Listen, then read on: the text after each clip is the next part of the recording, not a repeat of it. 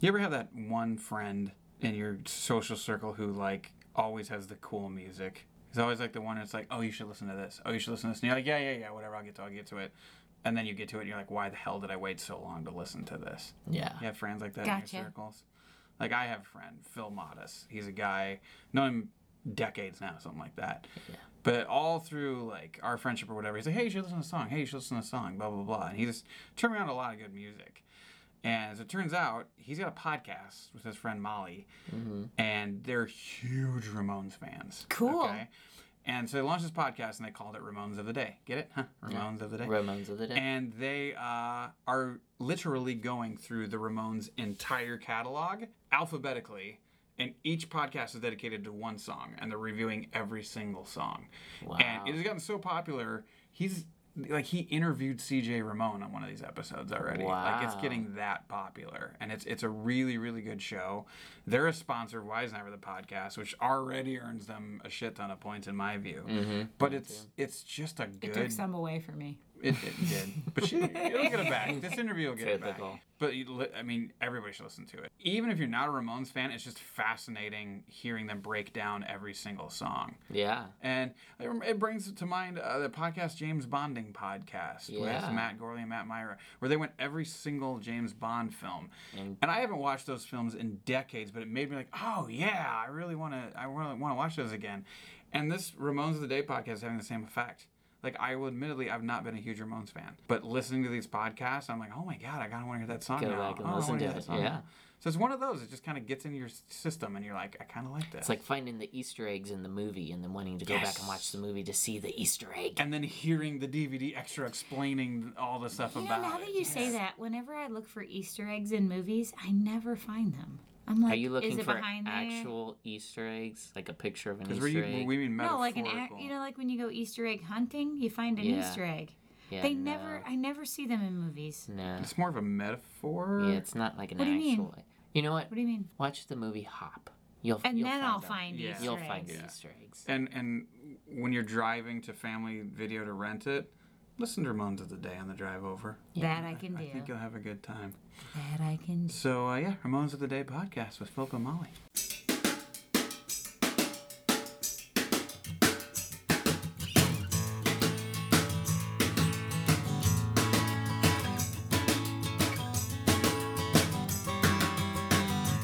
Hey everybody, welcome to Weisenheimer, the podcast. I'm one of your hosts, Jeff DeLeon. I'm Leslie Mitchell. And I'm bringing up the rear, Brent Tubbs. Nobody does it better, my friend. So this is, and actually it's an impromptu interview episode. It's not probably the episode you were expecting you were going to get this Tuesday. And that's because we're having a little change here at Weisenheimer, the podcast we want to tell you about real quick. Gonna mix it up for you. That's right, people. You were taking advantage of us, thinking we were gonna be there for you every week. Mm-hmm. But no. Save up that lust. Save up that desire. Because we are going to come at you big and bad every other week. That's right. In this new world that we're living in, sometimes when you're comfortable, that's when things change. That's right. We don't want anybody getting too comfortable. As our good favorite drummer of Dave Matthews Band always says, Carter Beauford. Save that nut. Save it. Save it. You got to save that Actually, nut. we think you're going to like us even more as a result of waiting every other week. Think about, when you don't have sex for a while and then you have sex again, you're like, damn, that was awesome. I wish I could have sex every week. No, every other week. But we promise that when you tune in and listen to us every other week, it's going to be sexy, sexy comedy. You're going to be like, that was 2 minutes well spent. Oh, are we shortening our time too? I was talking about the sex. Oh, right. At any rate. 2 minutes of sex and 25 minutes of cuddling. That's right. And that's with no Gatorade. But at any rate, we are giving you an episode this Tuesday, and this is our impromptu interview we did with the guest from our last episode, Mr. Dan Logan. Dan is a veteran of Comedy Sports Quad Cities, as well as a bunch of late shows, studio series shows at the establishment. And dare I say, one of the nicest guys at the theater. Oh, yes. Has won MVP multiple times. Not just at sports, but in our hearts. That's right. Mm-hmm. I worry, guys, that all of this, Dan, you're such a nice guy, is going to go to his head. I think it already has. He's been dealing with it for a couple years now. So. Really? Maybe we should turn this around and say, what a dick. Let's make this a roast of Dan Logan. An impromptu. An impromptu roast. You're going to hear an heavily edited interview of Dan just saying horrible things. But here's what's great, improv listeners, and my guess is that if you are listening to our podcast, a big chunk of it is because you have an interest in improv, and you might even be an improviser yourself. And other interviews that we've had have been with improvisers who have been doing this a long, long time. Mm-hmm. And here's a nice little switch.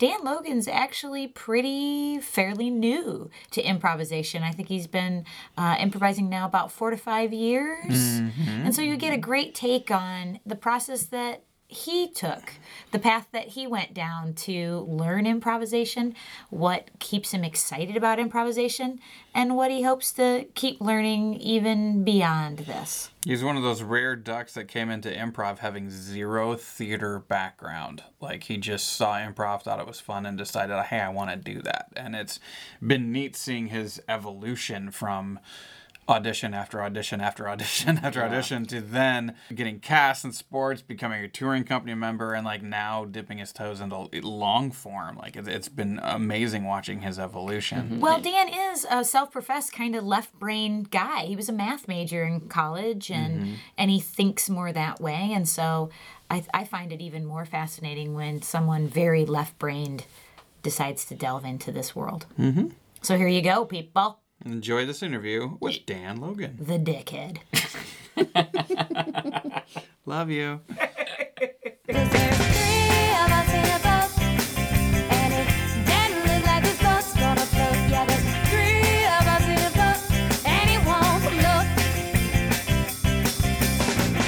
Where did you grow up?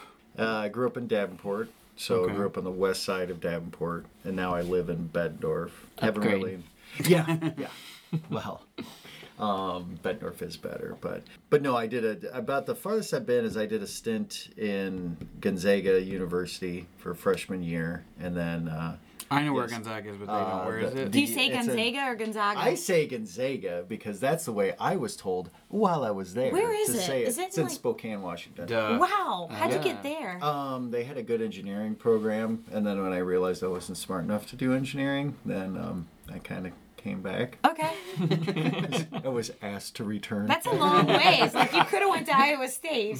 Sure. Yeah. Well, actually, my brother went, because my dad was a teacher at St. Ambrose locally, obviously, for 42 years. What did he teach? Teacher. Yeah. He was a math teacher. And so we could have went there for free.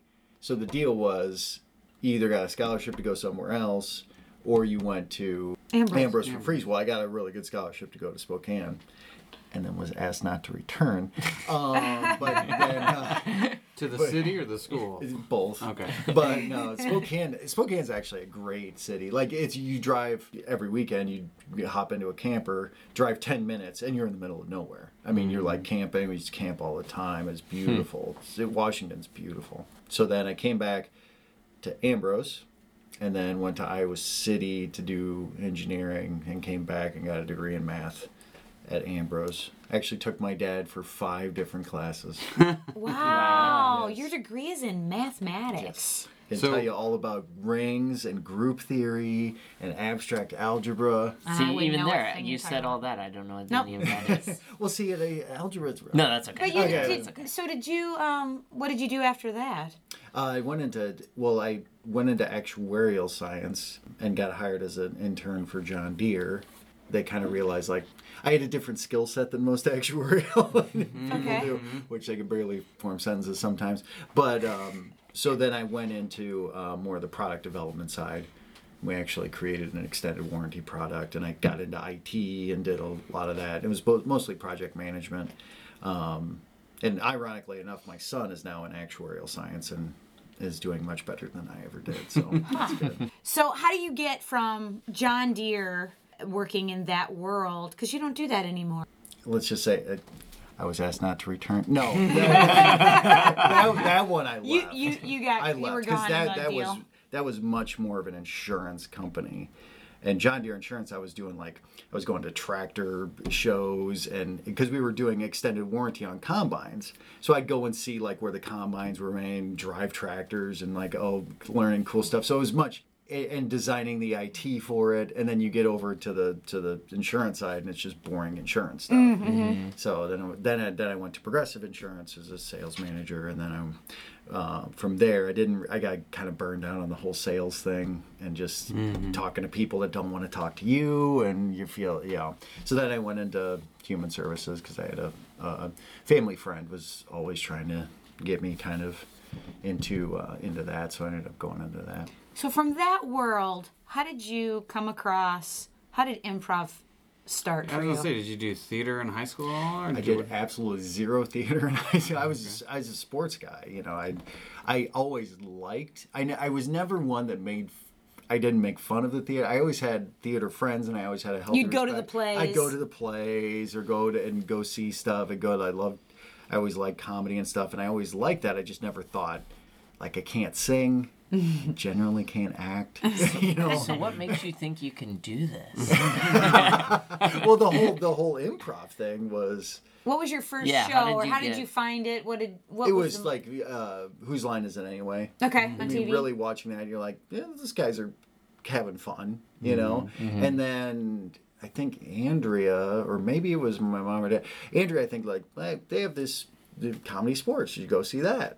So we wanted to see comedy sports probably about 3-4 years before I ever tried out. And I was like, it's a crap ton of fun. The guys look like they're having fun. It's energetic. I laughed a lot during the time. And then, of course, like we always complain about with comedy sports, so many people come and love it and then just don't come back. Like for some reason or another, don't come back. Well, then I ended up seeing Whose Line Is It Anyway? And I saw it. I just found the flyer not that long ago in my garage. There was a flyer put out that had comedy sports tryouts, and it had the old Howie logo on there. Yeah. And it was like, and I remember seeing that going, you know what? Why not? What year would that have been? 2009, 2010 maybe? Probably 2009. Yeah. Because it was still at across the street, at the Speakeasy, and I went there, and I remember you were actually the one that finally cut me. Because it was, I made it. First of all, I went to they had an improv camp, like a camp the first day. So I knew nothing about improv. I just show up, scared as hell. And Patrick was there running it, and he's like, okay, we're going to play Zip, Zap, Zop and Beep and all this. And, as a new improv, you're just worried about doing it right. So you're like, beep. And you're just like, and then finally he's just like, there was something about the attitude or something about Patrick that just made you feel like, okay, like he's just a nice guy. Like you're doing all right. Yeah, it's just okay. having fun, and so I went through that, and we played a couple games there. So I came back the next day for the actual tryouts. Yeah, because we used to have a crash course. Yes. Like Improv 101 in an hour. Like this is what to expect tomorrow. That sounds like a good idea. If you wouldn't have done that, you never would have had me. Because I think that's the only reason I did it was because I didn't know what this was. I mean, I know Whose Line Is It Anyway? But when you don't know, you kind of think it's magic, or some of it you're like, oh, it's scripted. It has to be scripted. A lot of people think that. They say that all the time. Yeah, they say, you had that planned, right? That was totally planned. Do you guys do that scene every time? Yeah. But that's great, though. I didn't know. So you had no theater background. No, never nothing did. At all. Never did Just said that looks like fun. Yep. And then we showed up for the audition. And I did kind of well. I didn't, I was happy to survive it. And they cut some people first, and I was like, really? I'm sticking around here? like you didn't cut me. And then I think I was one of the last two cut. And I think you came out and you were like, hey, really had some, you said, I don't know. It was down to you and this other guy. And it came down to a vote. And it came down to, it literally was like a 4-3, and that's why we have an odd number there. Yeah. So we can always break a tie. It was literally a 4-3, and it was just like okay. And I had the unceremonious job of letting people go. But you were so nice about it, though. I mean, it wasn't like I was expecting you to be like, yeah, your time's done. All right, see you next year. Good luck, pal. And I remember you were the weakest link. Yeah. Goodbye. That was totally in vogue then too. But you came out, you were very nice and basically said like, we're not taking you, but you did this, and this right, and work on this, and this, and you gave some helpful notes and some encouragement. I remember just thinking, like that seemed like a cool group. Like they weren't dicks about it. They weren't like higher than you didn't have that air of like I'm the teacher, and it was a very welcoming atmosphere, and I think that's why I came back the second time. Was that the following year or like 6 months later? Following year, I think. And then once I did, I did my 8 Mile montage where I was writing in notebooks all the time and rhyming, getting my no, I'm just kidding. What? I basically you basically forget about it. But yeah, you still. So I went to a couple more shows though. So I wanted to see like. So I ended up showing up, and then the whole transition happened, where you went across the street. And I remember kind of tangentially like being aware of that, but never really processing it. And then I came back, and I think I got cut again. Yep, got cut again. Damn, you're a heart. You don't take no for an answer. Good We're gonna for you. ask you not to return. This is a great interview though for somebody to hear. Oh, that's what I was saying. Yeah, like, for somebody to hear a when student I or somebody new starting. pitched this to him, I said, "Your story of perseverance is amazing." But again, the cutting process was much more of a. Like there was no closed door, and I think that's what really like. There's never that kind of like why don't you just Give it up. come back? I mean, it's just like so. Then I even went to more shows after that, and I started looking into it, and I started reading online, like what is like the theory of it, but more of like how does this work, and two, that second time we got a little deeper into it. Would this have been at the new theater now? Like, was the second audition, or would it have Yes, I been think at the so. old theater? No, I think it was at the new. I think I only did once at the old theater. It was at the new theater. So I auditioned again, and then got into the training company with you. Second time was with you, with Leslie. Okay. The minor league. Yeah, minor league. Okay, and I Got was cut already from on that. stage before Yes. you were. Yeah. Yes, so I got cut from that. Okay. But you made it. And she and Tony Tone. Yes. Tony, yeah. Yeah. And Jimmy Cedarquist. And Right. Jimmy. Yep. And then you were in the. Because I had a absolutely god awful show. It was the worst, the worst performance I think I've ever tuned in. I mean, I've had my first time at Sex was better than that, comparably. This is your first show you're talking about? Well, they had a minor league showcase. minor league show. That's Oh, I right. see. That's Yes. right. Okay. And during that whole process, I was like, I'm finally getting it. I think I finally understand. Like, I was starting to get the gimmicks. I was starting to finally get, character. And it wasn't that great, and I'm never that great at characters and entrances or all that. But I was getting functional. And I was starting to get functional at games. And then the performance, it was like first time on stage ever doing anything. I mean, I'd done some stuff, but it was mostly emceeing. And I was thinking way too much or thinking not enough and those types of things. So you were in this weird thing. So I had a horrible performance, got cut. And I remember you and Jimmy and Tony had a great show. So I was like, it's no surprise that they made it. But then not a closed door. Again, lots of nice feedback from the trainers, and you were one of my trainers, and Patrick and Jeremy and G. And then after that, then I came back again, got into the minor leagues again, and part of it was because I start like Patrick invited coming to practice, and if you tell me like you can come practice, I'm like, oh okay, yeah, because really that's where I view like. You learn stuff is at practice. So then I started going to practice, and then I got a little familiar. But then we did minor leagues, and we did lots more shows, which was great because the two reasons I think I got in was we did multiple shows. So every Friday was a show. So it was like it took the pressure off because it was like okay, and so you started having better shows and you started getting used to being on stage. You started getting used to taking the initiative.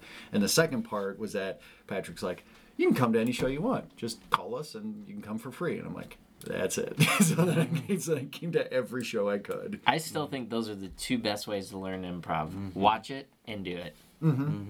If you do those things, then it's just like anything else. That's the best you learn from doing. Observation. Like, you learn so much from it. Oh, I learned so much from like just seeing the choices you guys make, but then also putting yourself in your shoes. So like you'd come in as a character in Styles replay, and then you'd be like, well, why do you come in as that?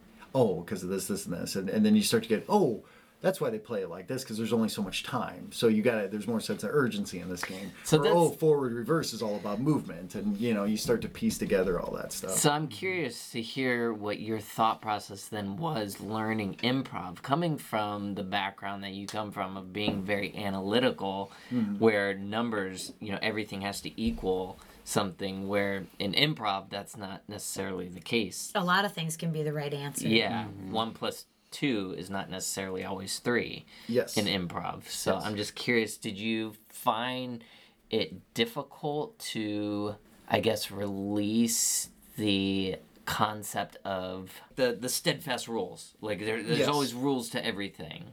Was that difficult? It was at first because but and I always view like the short form, because that's what I learned first, and I think that's probably what I'm best at, is the short form stuff. You learn there are rules, but they're not hard and fast, but yet there's guidelines. Right. But then you play around within the guidelines. And math, to a certain extent, is not always A plus B is C, because like abstract algebra and stuff is creating spaces where A plus B doesn't equal C. Lost A plus me. B. Right. Well, I'm saying besides that. Besides abstract. Besides abstract. I thought that was implied. Yeah. That's what I thought, yeah. But yeah, no, and that's there's always that structure of a game like forward reverse. Right. You have the gimmick, and that's the structure. But then whatever choices you make inside that space, you're still inside the space. I guess is what. But yeah, there was that time, and I think that's why it took 3 times, because I think you and the other trainers are kind of just saying, just make a choice. It's fine. It doesn't have to be the best choice. It just has to be a choice. Like, just make a strong choice and then play off each other. And then you start building, and it doesn't really matter. You get people who try to solve improv, and it's like, it's not something you solve. It's something you just do. Yes. Exactly. Yeah. And I guess that's what I was trying to say. Yeah, like you're trying to figure it out. Like I know a lot of people first starting out, they're trying to figure it out. Like there's an answer to, well, how do I do this? And yeah, it's like, when I'm in this scene again, I'll say this, that, and it's like, no, because that scene won't be the same scenario or situation. So yeah. And the only thing you can tell yourself is, when I'm in this scene again, I'm going to react emotionally, or I'm going to bring a stronger character, or I'm going to bring a stronger presence, or I'm going to make sure the location is. That's the only thing you can really kind of learn. Is like those basics. But yeah, I think that's probably why I took, and I think at that point is when I kind of said, like, okay, well, screw it, I'm gonna have fun. Like, that's when it turns. Yes, that's when it turns. Yes. And that show was just like, yeah, if it works, it works. If it doesn't, it doesn't. And it's not that you don't care, because you still really care and you still want it to go well. You just turn off the self-critic and just be like, you know what, just have fun. Yeah. And it's like when you get all those tools, they're in your bones. So you just trust that, and then just cut loose a little bit. Yeah. Do you remember when your aha moment happened? I think it was kind of it was almost during my first show, because there were lots of mini ahas. Like, one of them was, you can't really do anything wrong. If you're on the side and there's 2 people in a scene and you think that it needs you, and you get in. Like one of those aha moments was like, just enter and do something. Like, it doesn't really even need to be anything. There are other ahas of listening, not talking over. Those are, but the biggest aha came when I think it was our very first game, and we were doing Styles replay, and it was me and Patrick, and we were just having a sit and talk improv on stage, which is not very interesting at all. And Jeremy busts in and does something ridiculous.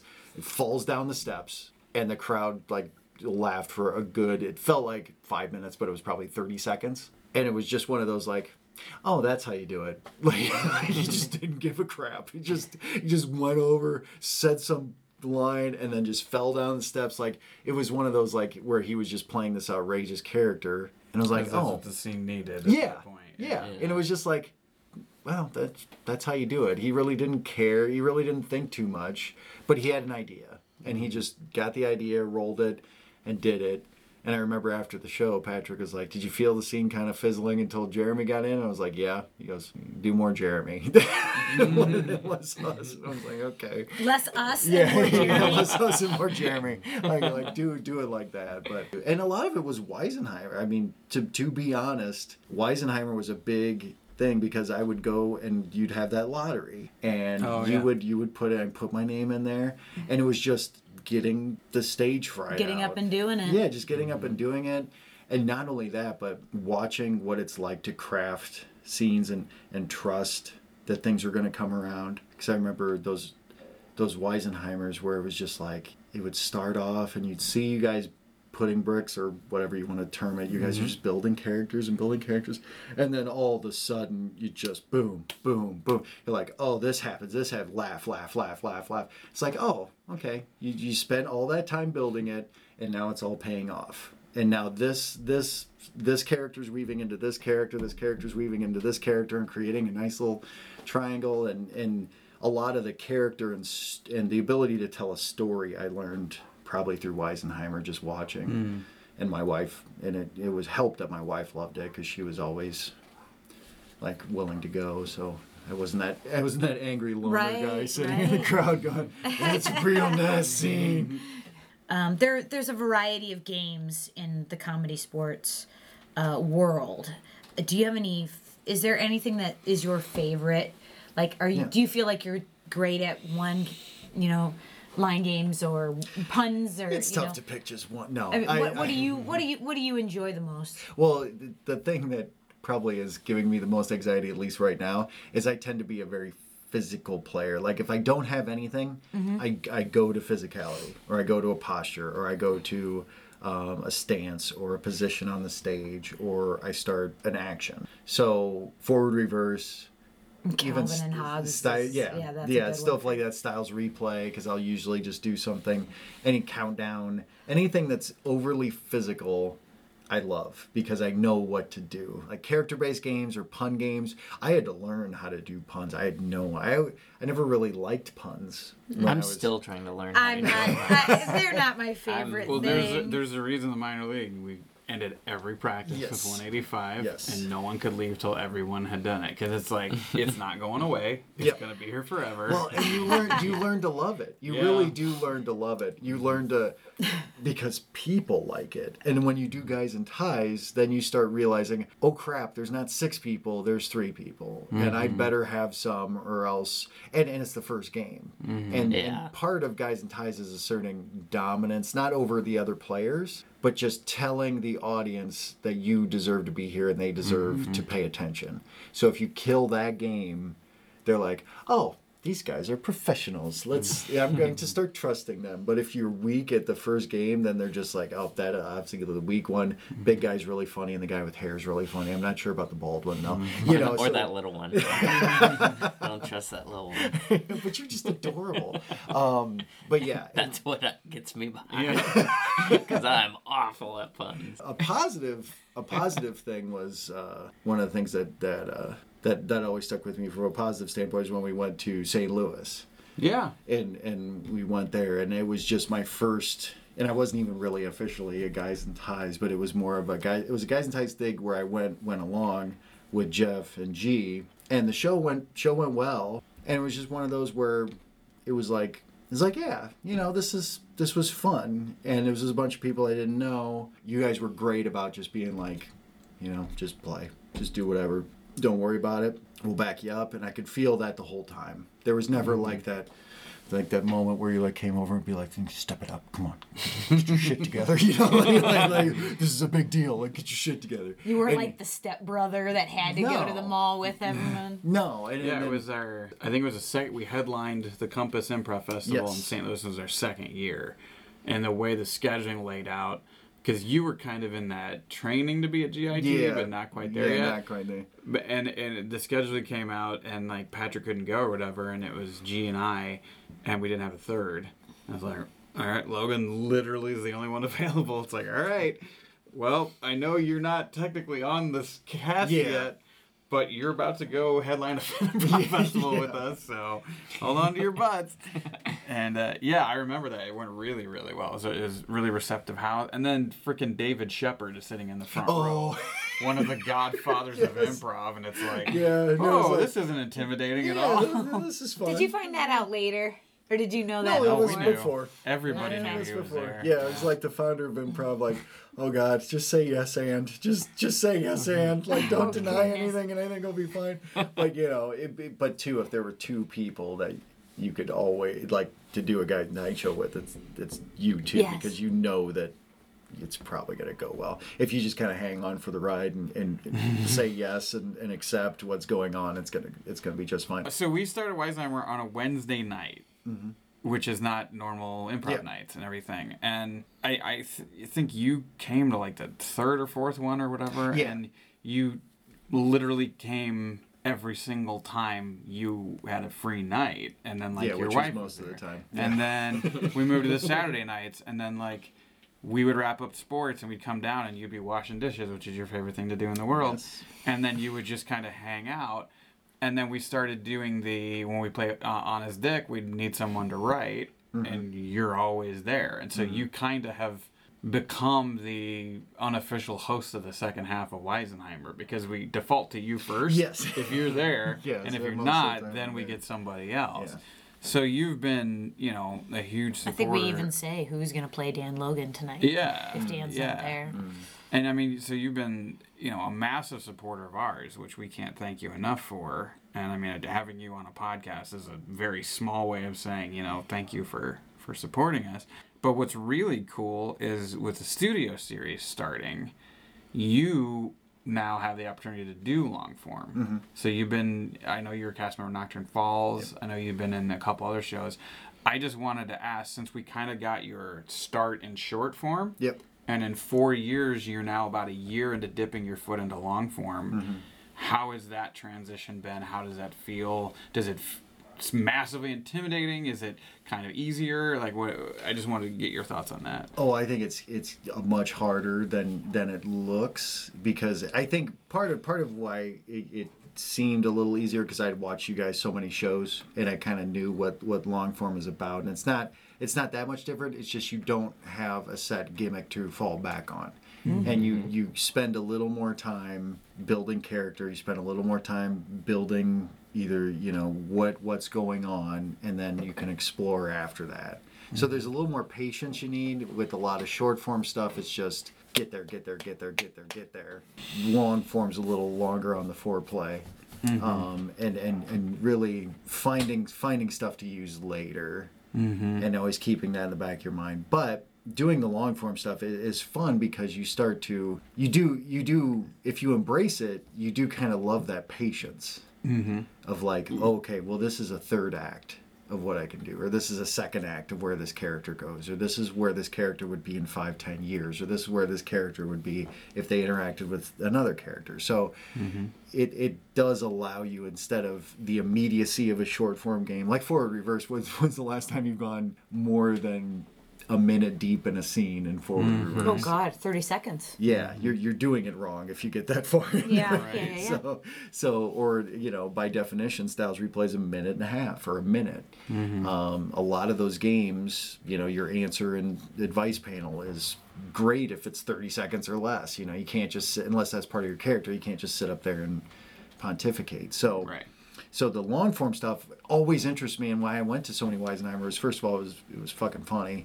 But the second thing is, I always noticed that my wife liked it, and she almost likes it. She almost likes that more than sports, because she goes to more Weisenheimers than she goes to my shows. But Eric goes to more Weisenheimers than he goes to the short form shows. He'd prefer the long form. And I think she likes the story. She likes seeing that interplay, and that's what she'll talk about on the car ride home, is this character, and I loved how this character, and I loved the office scene that was revisited 2 or 3 times, but it was slightly different this next scene, and then it was slightly different this next scene, and it built, and she likes that building, and she likes that storytelling element of it. And it doesn't necessarily have to be a movie. Well, the audience can invest in those people. You don't really invest in the short form. Mm-hmm. You just enjoy the gimmick of it.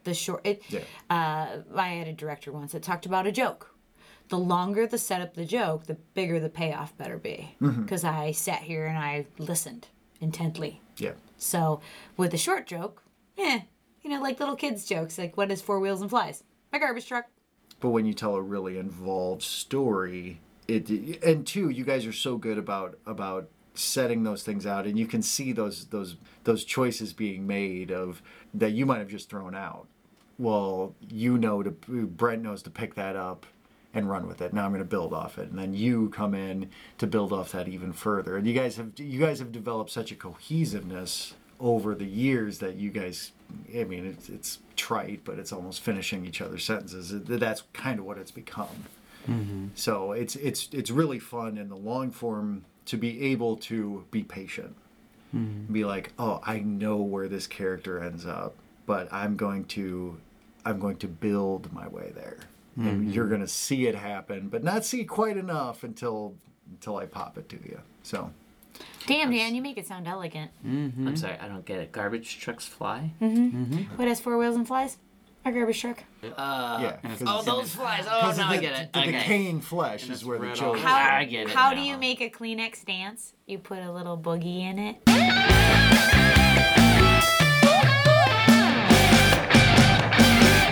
There you go. Now you know a little bit more about Dan Logan. You all be emailed a quiz, and you need to email back your answers to us in a timely fashion. I will show up at your door and deliver your score to you. That's really nice of you. And should you have any math homework and live in the Des Moines area, Dan's your man. Dan's the man. Hells yeah. Well, we wanted to thank you for listening and also let you know that every one of our podcasts are brought to you by the Establishment Studio Series. Every Friday, Saturday at the Establishment. $5 to get in.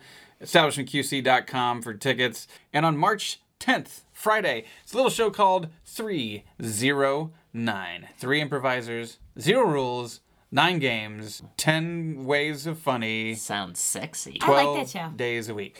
Basically, it is, if you've seen Comedy Sports and loved it, it's a comedy sports show with no brown bag fouls. It is 100% uncensored. It's dirty. It's filthy. It's awesome.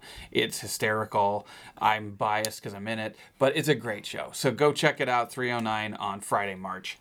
And then on Saturday, March 11th, we have Shakespeared, which is take a Shakespeare comedy, tragedy, history, roll them up all in one big ball and add some funny to it, and it's all made up, and that is Shakespeared on the 11th. There you have it. So check out those shows. See you guys in 2 weeks. See you in 2 weeks. Yeah. Yeah. Right. So no sex for 2 weeks? Get out of my house. Okay.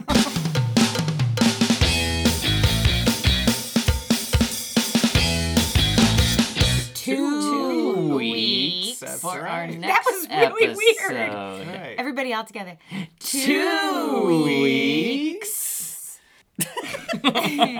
We'll miss you. It's like I want my $2 from that John Cusack movie, One Crazy Summer, I think it was. I don't know. I want my $2.